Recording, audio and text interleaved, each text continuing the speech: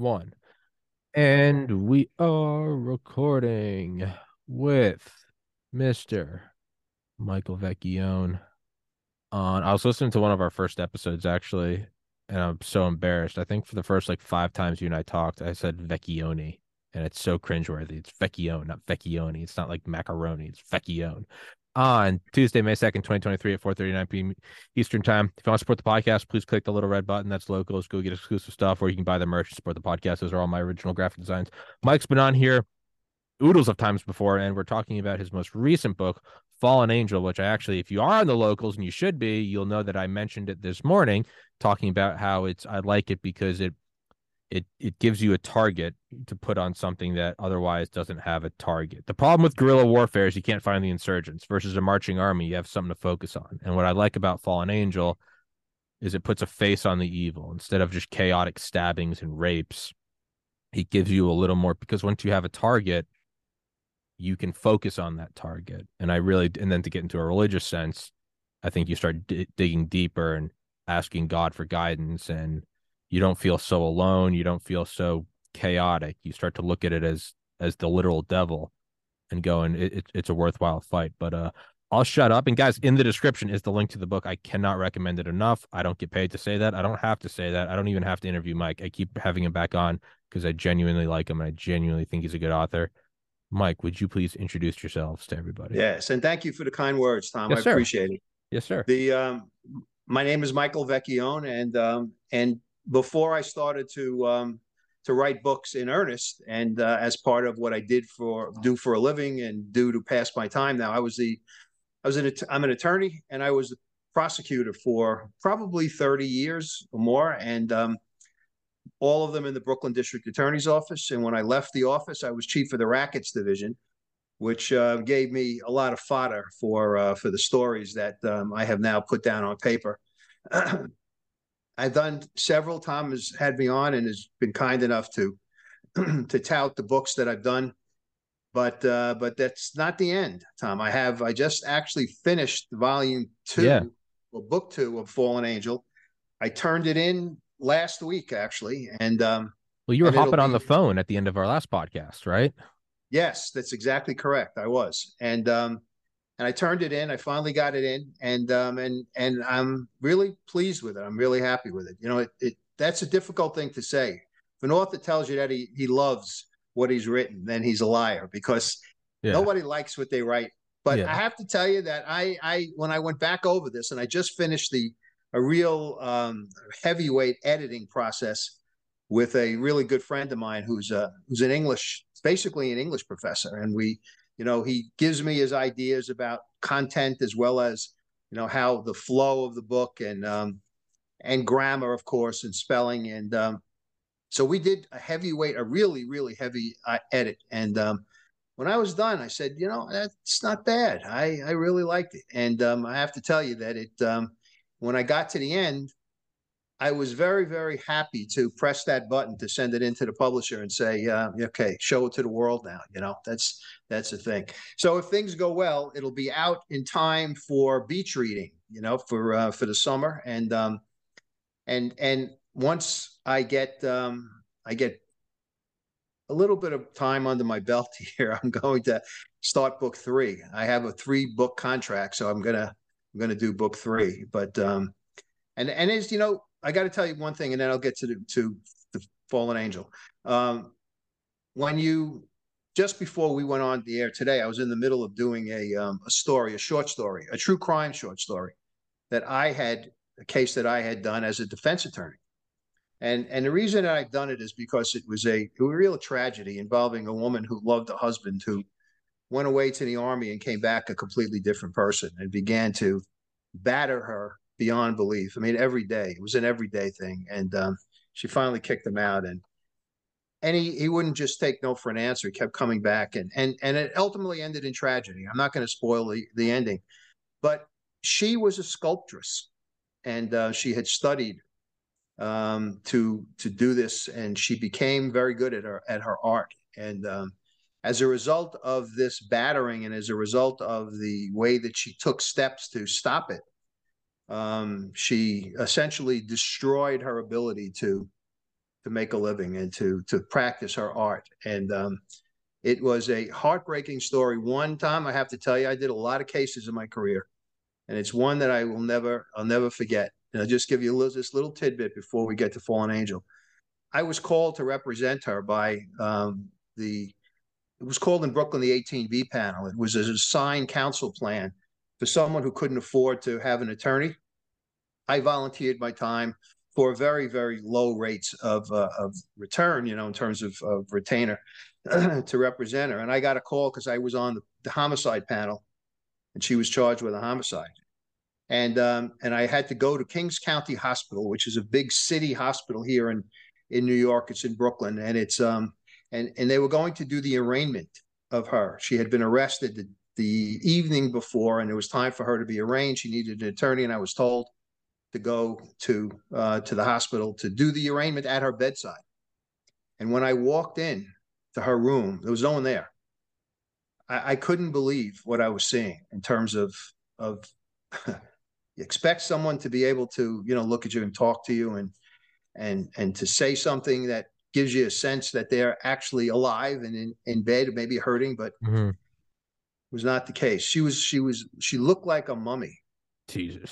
She was completely bandaged, and she couldn't speak. It was a horrible experience. And then as I got to know her, this was the most peaceful, loving, talented woman that I had ever met. And it was a case that I don't know where she is today. And when I started to write this story, I looked to see if I could find her because I really would like to put that as a coda on it. I haven't found it yet, but I haven't given up. So that's what I was doing. And I hope that when I'm done and I have it, send it in and get it in. I'm going to publish it myself on Mm-hmm. Amazon. It'll be an Amazon Kindle single, they call it. Costs 99 cents, and you don't need you don't need a Kindle device. You can Yeah, of go on and read it on the app. I hope you have me back because I'd like to course, talk to you about it. I think of it'll be course. it's good, and it would be something that kind of is pointed to a different, or maybe some other parts of your audience, the ladies and women in the audience, who maybe feel that there's not someone out there who can tell their story and listen to what they have to say if they're suffering the kind of horrific things that happened to this woman. And I think it's worthwhile. So Well, we'll leave that on the shelf, and I'll tell you when I'm done. And of course, I'll sure. send it to you, and you'll be able to read it and discuss it. So, okay. Absolutely. But I mean, something like that, I would imagine probably gives a little more weight to you probably do it causes you to look at certain crimes and go, I mean, this is pure evil, right? And that probably Oh, leads into definitely, something like Fallen definitely, Angel. definitely.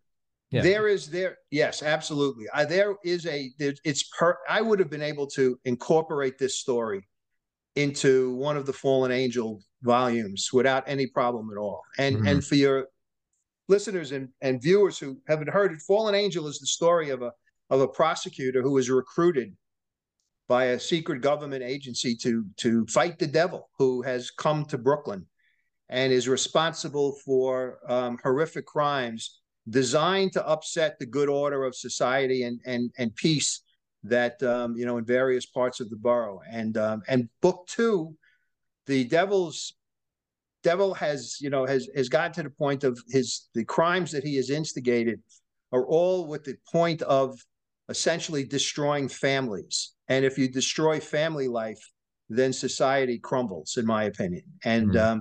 And that's what book two is all about. So Hell yeah. Fallen Angel is the prosecutor. It's no secret is modeled after the former chief of the Rackets Division in the Brooklyn DA's office, and his name is Michael. His first name is he's Michael Gioca, and I gave him that name because he's a gambler. He's a risk taker. He's the kind of guy who is not afraid to take on a battle like this, and was not afraid to kind of push the envelope, not necessarily criminally or illegally or against his ethical bounds, but to, for instance, if there was a witness who was kind of the kind of witness who one person or a jury might not like, but was very important for a case, there were lots of times his colleagues would say to him, you're crazy. You can't call up. They'll never, they won't like him or like her. And it was Gioca's position that, well, they don't have to like him. They have to believe him. And I will find a way to make sure that they believe him. That's his kind of his Hmm. philosophy. And so that's why I called him Gioca, because in Italian that means gamble or gambler, and it's an easy, by the way, but it's an easy name to type too. It's only 5 letters as opposed to Vecchione. If I could, Yeah. I couldn't type that so many times. I'm So looking at it on my keyboard right now. yeah, It is a little it simple. is. It is. It's very simple.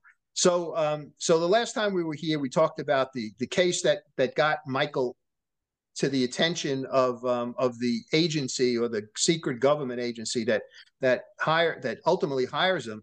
But he's recruited by an old friend of his, who is a Monsignor in the Catholic Church, who was an exorcist. And given the fact that this is battle with the devil, the agency where the whole idea of fighting Satan came about was through the Office of Exorcisms in the Vatican. So when they realized that it's things of this nature that fit a pattern that was happening in other parts of the world was now happening in Brooklyn, the agency hired or recruited this Monsignor Sal Romano, who had been an exorcist, was a Brooklyn native, knew the borough, and more importantly, knew a prosecutor who he had grown up with, who they were altar boys together. They played ball together. They went on dates together. And the Michael Gioca character went one way to the law, and Sal Romano went the other way to the Catholic Church. But now he's asked to come back, Sal is, and talk to his buddy and recruit him for this job of taking on the ultimate evil. And the way that he does it is by not telling them what they're doing. They kind of watch Michael do a case. He has a very difficult case that has been put in front of him, and there are some twists and turns and things that don't make sense. And Michael, of course, at this point doesn't understand why certain things happened and why witnesses didn't show up, or witnesses are now changing who they were and what they are, and things of that nature. That was a case that the agency recognized was one that was instigated by Satan. So Michael gets the case, and he handles it perfectly. And after the case is over, he's recruited and he's asked to take over this position, take this job because it's necessary, and he agrees. In the book, I think the character says that, if I turned this down, my father would never speak to me again, because he's a churchgoer. He goes to church and his sons And would my think that he sons would call him a was. pussy. Yeah. No, Yeah. I fucking love that line. So he gets past this first case, and now what he has to do is he has to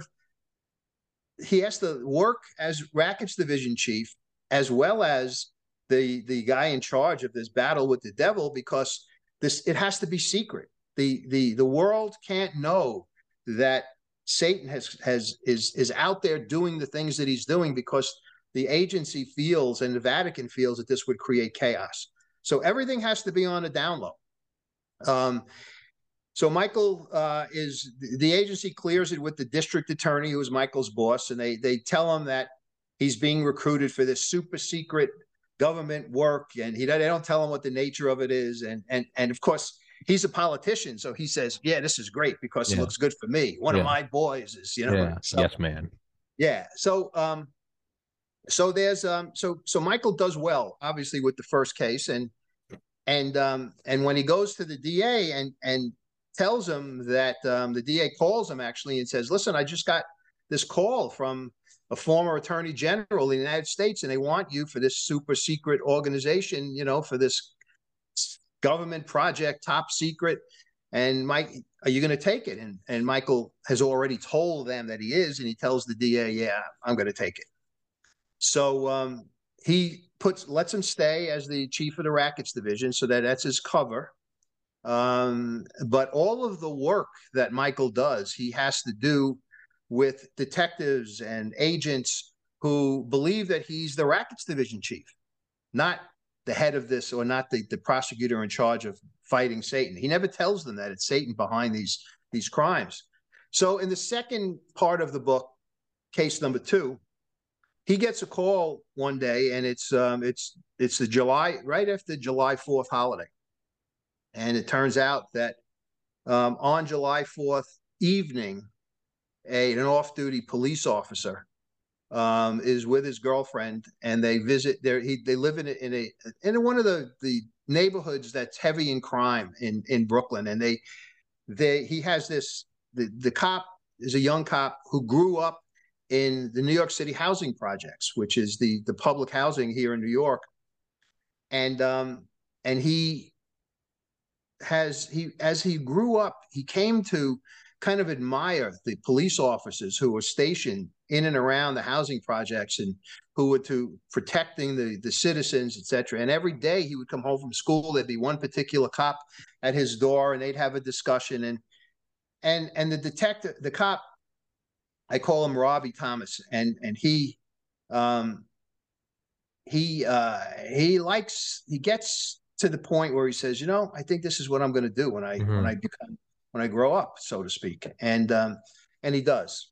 And when he graduates the police academy, he could go anywhere in the city.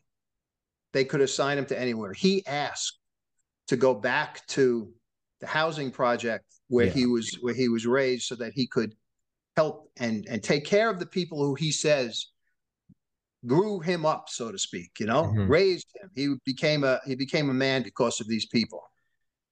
He was beloved. And in real life, he was beloved as well. And I changed his name, and I'm not going to get into his real name, but just in the book, he's called Robbie.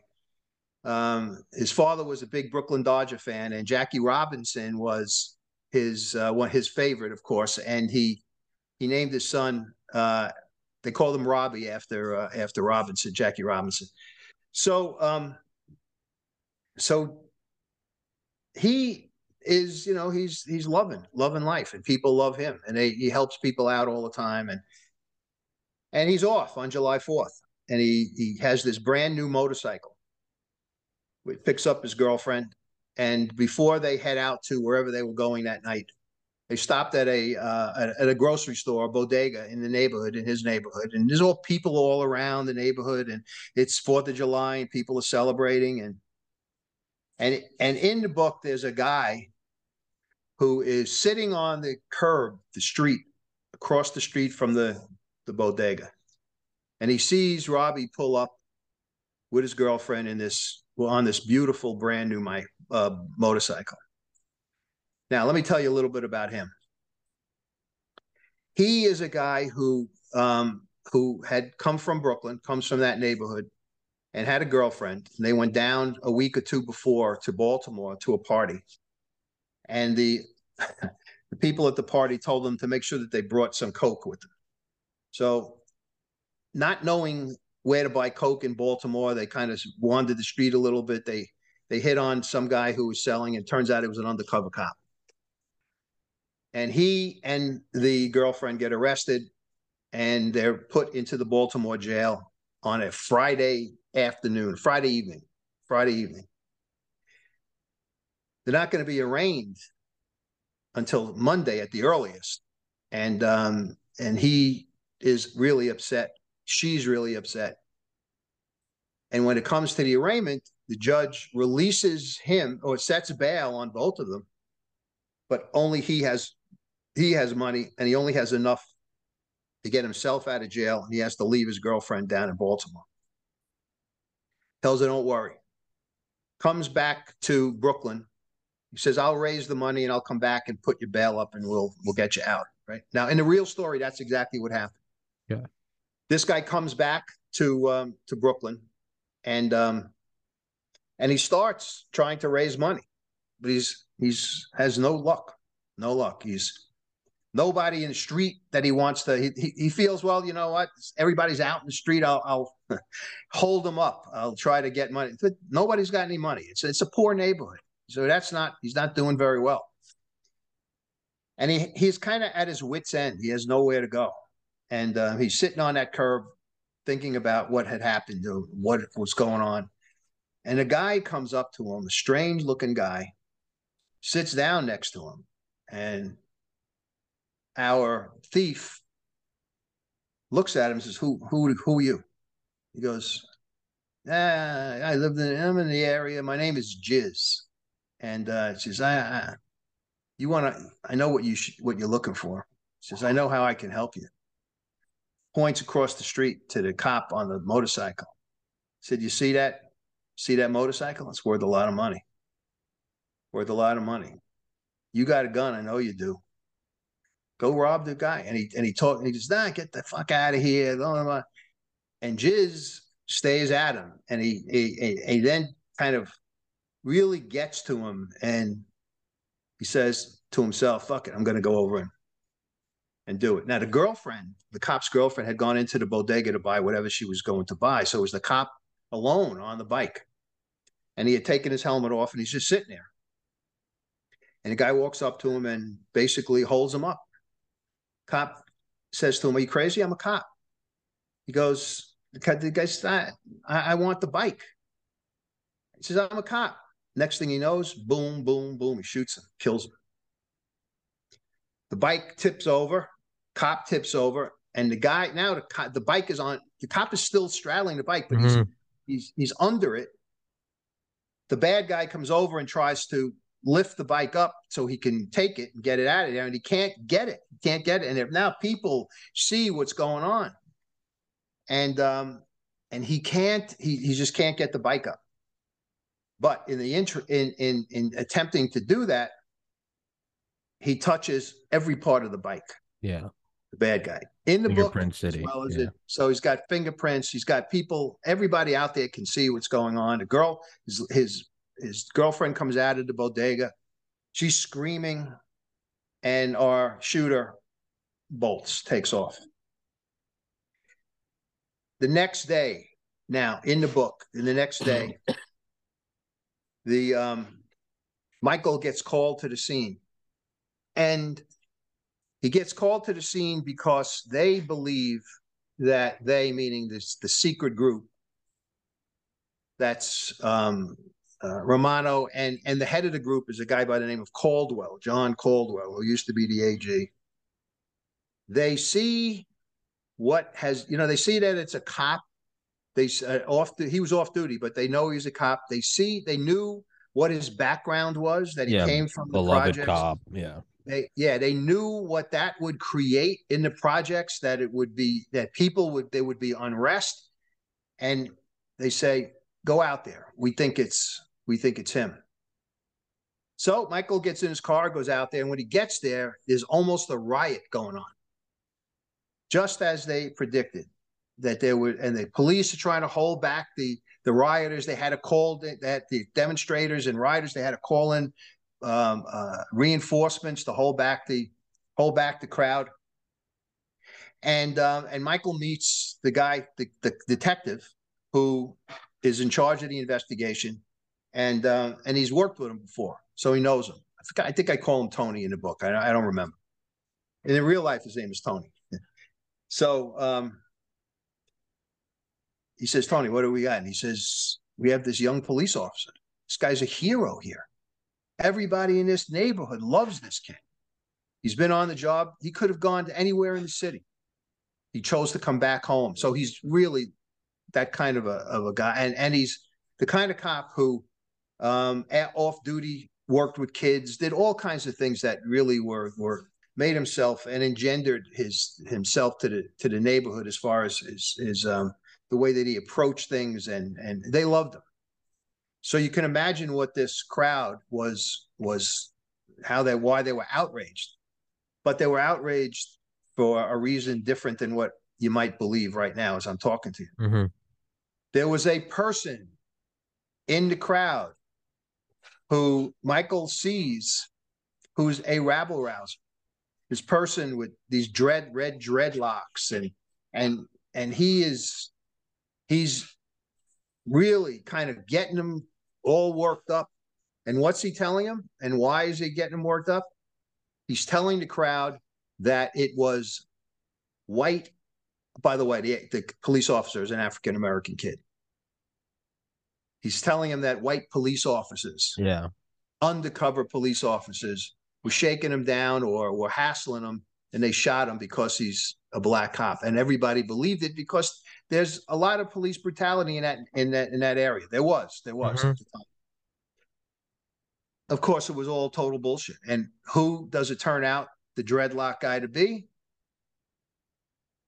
You can guess, Lucifer. right? Yeah. Okay. So he says, listen to the detective, I'm going to go over and talk to these people and tell them that that's wrong. This was a robbery. We got witnesses. Everything is nothing is like this guy is telling you.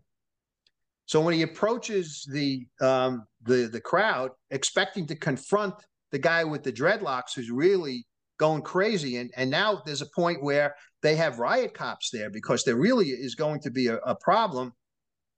Michael looks around. He's gone. The guy in the dreads is gone.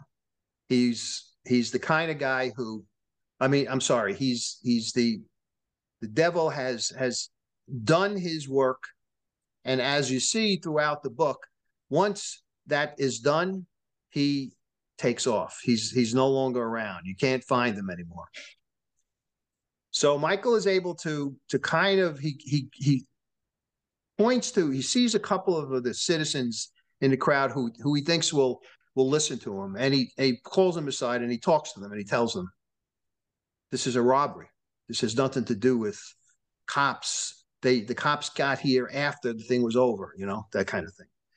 And he settles things down. He settles things down. And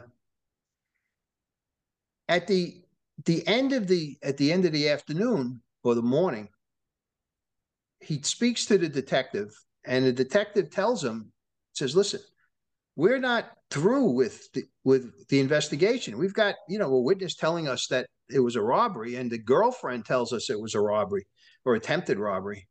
But we still have things to do. Still got more to go.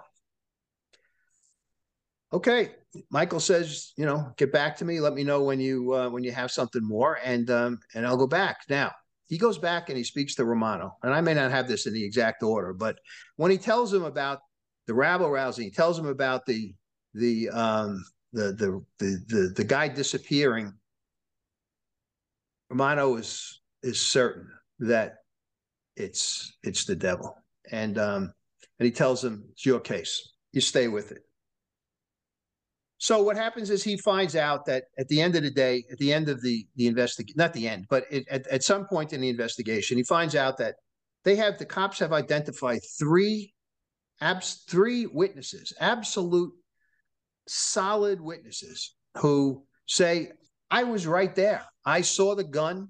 I saw the guy pull the gun. I saw him ask the cop for the motorcycle. I saw everything. And this is what the cops didn't learn until well after Michael had gone. They tell him that when the cop fell, the shooter grabbed the motorcycle and he grabbed it to try to lift it up.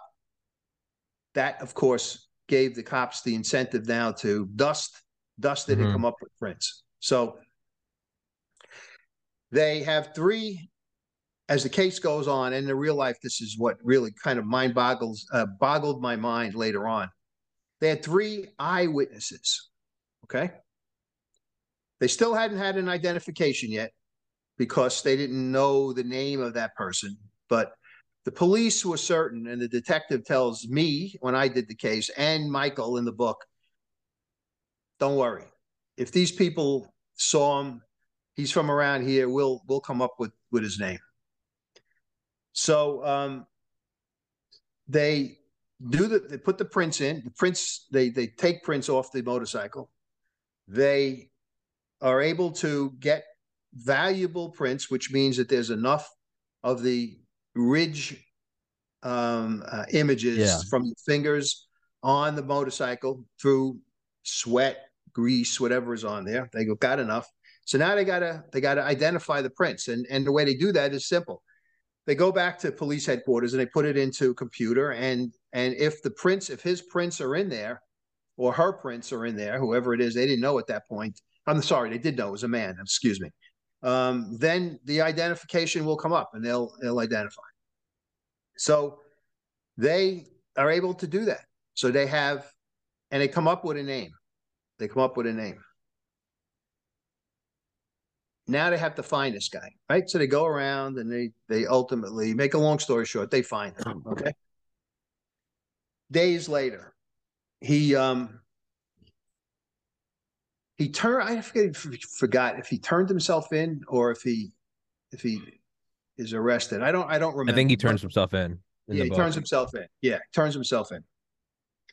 And now it's a matter of trying to get him to give a statement, because at this point that would be the icing on the cake.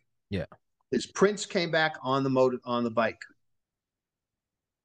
Eyewitness 1, eyewitness 2, eyewitness 3. By the way, lineups were held with our guy in 3 separate lineups. Eyewitness 1 picks him out. Eyewitness 2 picks him out. Eyewitness 3 picks him out. Okay. Fingerprints are unique to every human being. Mm-hmm. There are no 2 fingerprints alike. So it's him. Mm-hmm. Now we got 3 IDs. Okay. What's missing at this point? The Confession. gun. Oh, Huh? The gun and a confession. Yeah, excuse me. I jumped ahead a little bit. you're good. The cops talk to him, and he does give a statement. And he tells him the story I started with about being in Baltimore and needing the money, coming back to New York to try to get the money to get his girlfriend out, and that he was he couldn't. He was a terrible thief, I guess. He couldn't even get didn't enough good rob. I mean, he couldn't rob people with, and he had a gun. I mean, it was just a matter of this guy being, I guess, a bad guy, Yeah. bad at his job as opposed to being a good guy. He's a Yeah. bad guy, but he was not good at what he did. So, um, so he confesses and he gives it up, and he tells him why he did it, and that he admits to trying to steal the cop. He didn't know he was a cop, of course, until the cop said to him, I'm a police officer. And then he didn't make a difference. He killed him anyway. And then he couldn't get the bike up, and he admits it. He said, I touched it. I pulled it. I did. So it's a solid case, Tom. It's a solid case. In the book and in real life, this is basically a parallels. It's the same thing. The cops then say to him, we're going to call the DA to the precinct, and you give it an on camera statement. He agrees, and that's when I get the call. Right, it's my case. I go down, and I sit in a room with him, and in the room is myself, the bad guy, a detective, Tony, who was the guy in charge, and the stenographer and videographer. They were basically the same guy. So I sit him down, read him his rights, and he's as comfortable as you could possibly be at the table. He's got a soda in front of him. They let him smoke. So I made sure that he took sips of his soda. Michael makes sure he took some smokes, because later on, if you argue to the jury that it was coerced, you Yeah. want to be able to say, if you're the prosecutor, this looks coerced. Look at He's how comfortable this guy he's was. fed. He's hydrated. Yeah. Yeah, he's not jumping around. He's not going crazy. Not So panic attack. Yeah. exactly. So I did all of that. And now Gioca in the book does something that Vecchione in real life did. And that was take a chance. Because that's how I was as well in terms of being a prosecutor. I took chances, and I felt that the chances were worth it. I wasn't reckless. I did what I Mhm. needed to do. And he says to him, "So tell me where the gun is." He hesitates, and he tells me. And he tells Gioca where the gun is. Tells him exactly who gave it to him, where it is now, and they ask him, "Is it still there?" And he goes, "Yeah, he still has it." So they go to it was his buddy's house. They went to his buddy's apartment. Guy lived either above or below his mother, the bad guy's mother. And after he shot the cop, he brought the gun to him and said, "Hide this for me." And the guy did it. He's a friend. He was going to do it, and he did it. But when the cops got there, he didn't hold it back. He gave it up. So now they had the gun, and I'm still at the precinct, and Gioca's still at the precinct. And while I'm talking to him, they get back to the precinct with the murder weapon, or what turns out to be the murder weapon. Of course, we didn't know it yet because it hadn't been identified as such yet. And now it was, do I ask him this question? And if he gives me the wrong answer, or the answer that's not the truth, because I believed it was based on what he told me. I mean, how many guns are going to be in this guy's apartment when he told us where to go? Where it is, yeah. So I took a chance and I said to him, and Gioca does the same thing, shows it to him. Make sure the camera sees it. And he says to him, "Do you recognize this?" And gets the answer. That's the gun that I used that night and I shot the cop with.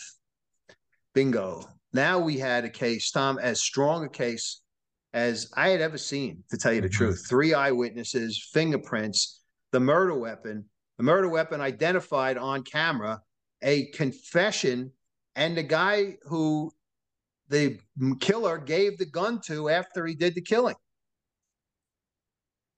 Can't get a better case than that. Right? So I figured there's no way this guy's going to trial. Yeah. And so does Gioca. Gioca figures there's no way it's going to be a plea. But he hadn't figured in yet, Gioca hadn't figured in yet how the devil was going to get involved, because he knew that he was involved. He knew that he knew in his heart of hearts that he was behind this and putting everything together. Finds out also, by the way, the bad guy talks about this guy Jizz and talks about him basically instigating the crime and telling him and giving him the ideas to how to do it, and then put him together with the rabble rouser the next day. Gioca has a good feeling that this is the killer. I'm sorry, that this is the devil behind this whole thing. So, but he doesn't take a plea. He goes to trial. And it's okay, it's great. Gioca says, "I got enough. It'll be my first known win because I won before, even though that was the devil. But this one I know about, and this will be my, the first time that I win." And he's excited, and he does the case. He does a great job. The 3 eyewitnesses testify without any problems. The gun goes into evidence, the confession goes into evidence, the fingerprints go into evidence. Everything is terrific. The defendant has no defense. Now, under the law, you can't hold that against him, but he doesn't say anything. He doesn't have any problem at all. And but I remember this as if it was yesterday. The jury doesn't, we do summations. Judge gives them the law, and they're taking a long time with a verdict. Now, throughout the entire trial, the dead cops, or the cop who's dead, who was killed, his family used to sit in a courtroom. And in the book, Gioca establishes a relationship with his mother and father, and I think his brother. And they were all, pleased as punch that, the case went in well, and, they doesn't bring your child back, but there is a measure of closure if the person is responsible, is held responsible. And I remember I had to sit there with him and what was going on. And Gioca, has to talk to them, and they still had faith. They still had faith up until the day that one of the worst days that I've ever had as a prosecutor comes about. And same thing with Gioka. This really affected him.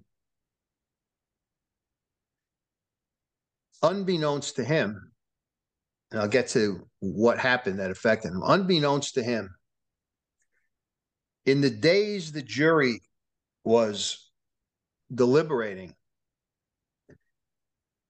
a court officer who had been assigned to the trial was out in front of the courthouse and just happened to notice two of the female jurors outside in front of the courthouse in this little park that's out in front, talking to a woman who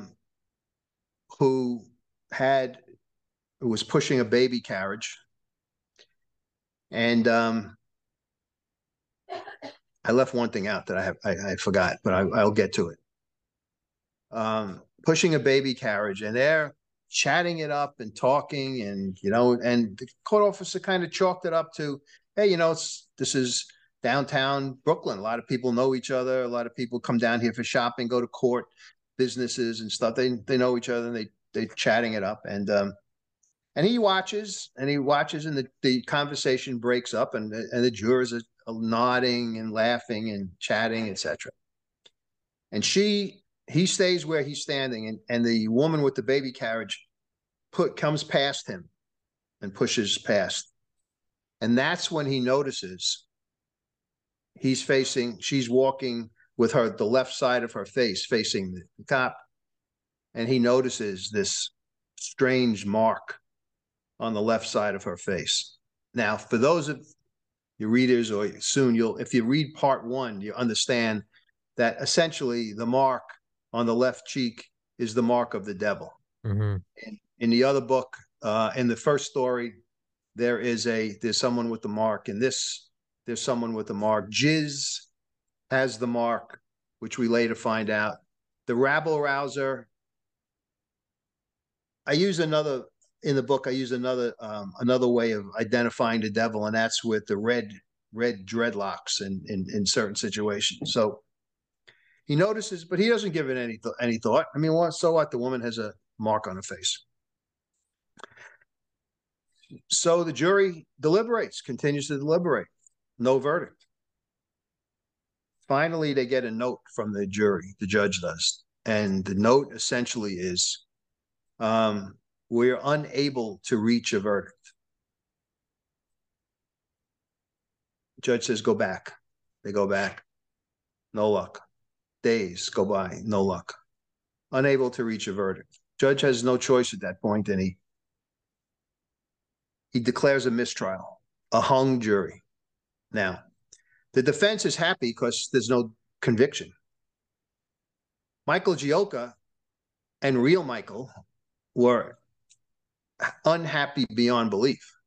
I mean, how do you not win a case with this kind of evidence? I was beside myself, and so was Gioka. And I'll never forget this. The judge was equally upset. He turned, after he dismissed the jury, he turned to me and he said, when can you be ready to try this case again? I said, Judge, tomorrow. And Gioka says the same thing. The defense attorney is like, oh, yeah, some time. The judge says 2 weeks. I think I said 2 weeks, right? 2 weeks. Back here in 2 weeks, we're doing this case again. And only then, only after the trial is declared, a mistrial is declared, the hung jury, does the court officer ultimately tell Michael Gioka what he saw. Yeah. And that's after Michael had gone to the jury room to talk to the jurors to find out what went wrong, what's gone, what happened here, because he thought that they were the kind of jurors who, would vote to convict, particularly with this kind of evidence. It couldn't have been a racial thing because the witnesses were all African American. The deceased was African American. Parents sitting in the audience, the defendant's African American. It wasn't a racial thing. So I couldn't understand. And because in Brooklyn at the time, there were racial issues were a problem, and you had to be wary of them when you were picking juries and trying cases like this. The jurors said to Gioka, those two, pointing to two women who sat even at that point away from the jurors in the corner, said they're not voting to convict this guy. They wouldn't listen to us. We tried, couldn't convince him. Only after that conversation, the court officer, by the way, who was outside on the street, was there as well. And he essentially calls Gioka and he says, I didn't say anything to you because I didn't think anything of it. I didn't bring it to the judge's attention because I didn't think anything of it. But I saw this woman outside, and he describes the conversation and the way that they were chuckling, the way that they were chatting and nodding their head, etc. And Michael says to him, did you see her? Did you get a good look at her? He says, I got a look at her as she passed me. And but the only thing distinctive, Mr. Gioka, is I saw this big, like fucked up mark on the left side of her face. Next day, or a couple of days later, Michael goes back into the courtroom. Of course, he can't tell anybody what the reason is. He just calls it jury tampering or jury in. The people were, trying to influence the jury, and the judge essentially has a hearing, talks to the court officer. The court officer tells him what he saw, and Gioka then does something that probably hadn't been done in the book. I say it, and it's true, in Brooklyn, and I couldn't tell you how many years. He asked that the jury be sequestered, the next jury, meaning that they would not be able to go home after the trial was over, that they had to be kept together in a hotel and brought to court by court officers every morning, escorted from court to the hotel every night. And only after there was a verdict or another hung jury, if there was one, would they be able to then go home and live their lives. Now, Tom, I got to tell you, in real life, that would never happen. I mean, those days are over. I mean, I've had a lot of sequestered juries, but once money became an issue with the courts, et cetera, it was costing too much. They decided to do away with that, and the jurors were sent home every night, admonished not to talk about the case. Told you don't make up your minds, don't read anything in the newspapers, those kinds of things. Don't watch television. So I kind of brought that back in the book. I brought that idea back as a way for Michael to combat the evil one. He couldn't get to them if they were guarded 24 hours and if they were, 24 hours a day and they were together all the time. And the judge went along with it. Judge bought it, said, yes, I'm going to sequester them. Of course, the defendant and the defense attorney went absolutely nuts. And so jury number 2 is picked. The case goes in as well as it did the first time. Maybe even better, because the witnesses were ready for the cross-examination, etc. And I had Mr. The mother and father of the cop sitting right behind me in the courtroom in Brooklyn. And I guess in other courtrooms too. The prosecutor is the closest one to the jury, table-wise. So Gioka makes sure that the mother, father, and I think it was his brother, sit right behind him in the first row of the courtroom, got permission to have them do that for the entire trial. So I'm sorry, second row, because the first row was for the press, second row. And they were there. And the jury, every time the jury would come in the morning, Gioka made sure that the family was sitting there and they would see them. And during the course of the trial, one of them had to testify to the identification of the body. So they knew that this was a family of the defendant. And the case went in beautifully. And Gioka remembers that when they announced, this time, by the way, the jury came back in like a day and a half with a verdict.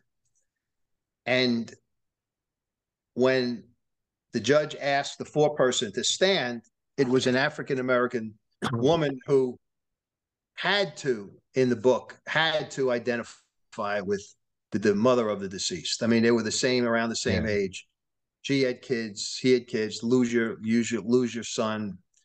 Um, she had the verdict in her hand, piece of paper. She didn't need to read it. And when the clerk asked, "How do you find?"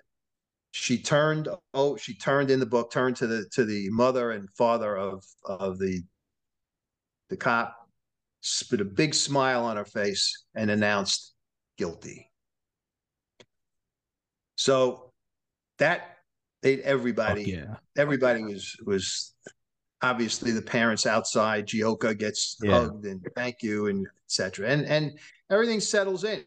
Gioka's all happy. He goes back, has a drink. He meets. I'm not even sure what he did. He talks to Romano. They may have gone out to dinner. They did. They did go out to dinner. And the next morning, Michael Gioka gets a call from Romano and says, "Did you turn on the TV?" or something of that nature. He turns on the television and there's a report on an all news station, local all news station, about an incident that happened the night before, around the time, well, let's say an hour or so after the jury verdict.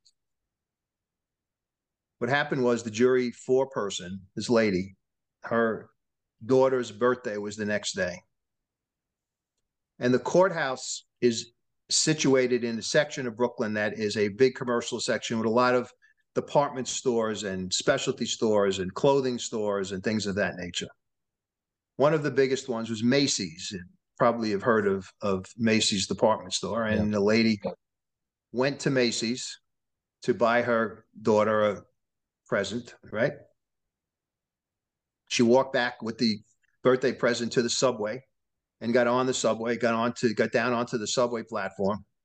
And as she was waiting for the train, as it was coming in, a person comes behind her with a big black mark on her left cheek and pushes her in front of the train and kills her. That's the way part two ends. And Gioka is beside himself and realizes that there's going Fucking to ends. be a price to pay for each of these, for taking on the devil. And there are other ways during the course of the book that happens. He goes, and most of the time, it's and then and in the next case that we talk about, it's one of the main witnesses who pays. And let's just say that the devil does not like to lose, Yeah. and he has to extract some kind of penalty. If he can't affect the case so that it doesn't get to the point of him losing, that's all well and good. That's great. But if he does lose, then there's a penalty that's extracted in each one of these situations that Michael has to concern himself with, Gioka. And he has to concern himself with it when it touches, at one point, it touches his family. And he says at one point, and I'll tell you this, it may not be in this part, maybe later, but I'll say it because it's worth repeating it later on. No, I'm sorry. It was in the first part of the book when he's talking to Romano. Romano tells him, what the plan is and what he's being asked to do. He says, "Well, why wouldn't he just kill me? why would he allow this to occur?" And Romano says to him, "You're missing the point. He wants you and everyone to suffer. Yeah. He wants you to be humiliated, and he will do it each and every. That's where he gets his jollies, so to speak. It's not if he kills you or he kills One and somebody, done. Yeah. that's it. It's done. But he wants to be able to come back at you again and come back at you again and come back at you again. And and while that's happening, he's destroying parts of Brooklyn and life in Brooklyn and the peaceful, serene life that Brooklyn has become. It's expensive to live in Brooklyn, and at one point until just recently, until after the pandemic, crime rate was as low as it could be, low as you could think. But a lot of wealthy people have moved in. A lot of people who are recent college graduates who've gotten jobs on Wall Street have moved into Brooklyn. There's a lot of a lot of clubs have opened up. I mean, life has kind of can evolved in terms of Brooklyn, and it's in a lot of ways even more popular nightlife wise than Manhattan is. So the point is that the devil wants to upset all of that, and that's why he's here. And the idea of killing the juror, I think I write about it, or at least I leave the understanding that the smile when she announced Yeah. guilty, that was the kiss of death. Yeah. That was she had signed her own death warrant, and that was it. And later in the book, there are other ways that the devil gets back at him, and in book two, I'll give you a little bit of a preview. He actually does go after Michael, and so you'll see how that turns out at some point. So um, it was now. Let me just tell you a little bit about my reaction when this happened in real life. Just a little bit. I know Sure. you got to run, but I'll Tommy, I have never been so affected by a verdict like this. It made me question my ability. If I could not win a case where I had three eyewitnesses, fingerprints, the gun, a confession, and the person to whom the gun was brought after he killed this police officer, I said, maybe I need to hang him up. I Yeah, that's a can't believe that layup. I didn't win this Yeah. case. Yeah. That's a gimme. Turned out that the real reason for the mistrial was a pure racial reason. Yeah, Pure racial. we're not putting another brother in jail, Correct. even though he killed a black guy. Correct. Correct. That's exactly what happened. So so anyway, that is story number two in Fallen Angel. And story number three, I'll give you a little preview, is about involves a cop too, but it involves a cop in a different way. Mm. And it is the beginning of also an attack on there's a kind of a religious attack in it too, in terms of neighborhoods and stuff. And then part four is a pure religious attack that Mhm. so that the devil instigates. But in any event, I don't want to get ahead. You might not ask me back. So if I Oh, tell you shut everything, up. Oh, shut up. It's no, this is so this is I didn't want to knock all this. I mean, obviously it's episode two. I didn't want to knock it all out in one episode. I'd rather flesh it out and really go into it because ultimately these are real stories. So that's yeah, wild enough in itself. they are, and that's why I got to tell you, tomorrow night, believe it or not, the night before I have to have the surgery, I'm going out I've been doing library talks here Okay. in on Long Island. There's a group that sets up these true crime, I guess, kind of confabs where you go out and people who are interested in true crime come out to listen to the speaker. And I was recruited to do. I've done four of them already. I've got one tomorrow, and I've got another two coming up, and there'll probably be a couple more. But tomorrow's also a part advertisement and push for Fallen Angel. We're gonna hopefully sell some books Hell yeah. and yeah, and the other two people who are with me who are going to be speaking write fiction. So even though this is technically fiction, I'm not more than technically, it is fiction, but it is technically a true crime. I'm going to be able to tell them that same way I've just told you about the real And crimes and how they're depicted in the book. So it should be and, I, fun. and I'm gonna make a note right now to text you tonight, and we'll schedule the next one. Good. Schedule Mike. Schedule. There we go. Because otherwise I will forget because I'm on a hamster wheel of these podcasts. They just fly in front of me and they fly behind me. And I'm sure. yeah. Okay. But Well, once of again. course, Thank dude. you very much, and Of course. I hope that your listeners and viewers like these stories. I think I kind of open up a little bit of the world that they're not into or don't know about. So Absolutely. It's I think you give a peek into, you know, the world ain't nice. And there is fucked up shit, for lack yep, of a more formal way to say it. Like it's not just like, oh, that's in Syria. Like, no, it's here. And you do need it's not a cold view of the world to, lock your yeah, door, look over your shoulder. Like it's just smart. And above all else, I think that's probably the value in it. But Mike, let's wrap this one up. Good luck on your library talks. Good luck on your surgery. I'll shoot you a text. We'll schedule the next one. And guys, please go in the description, buy the book. It's a fantastic book. It's a terrifying book. And yeah, man, can't wait for the next one. Thank you, Tom. Mike, much love, brother. Guys, thanks for watching. Please go in the description, buy the book. Go buy Cricket Brooklyn. Go buy Homicide's My Business. Luigi the Zip. If you're not ready for Satan, just go to Luigi. He's a little more lovable. And yeah, till next time.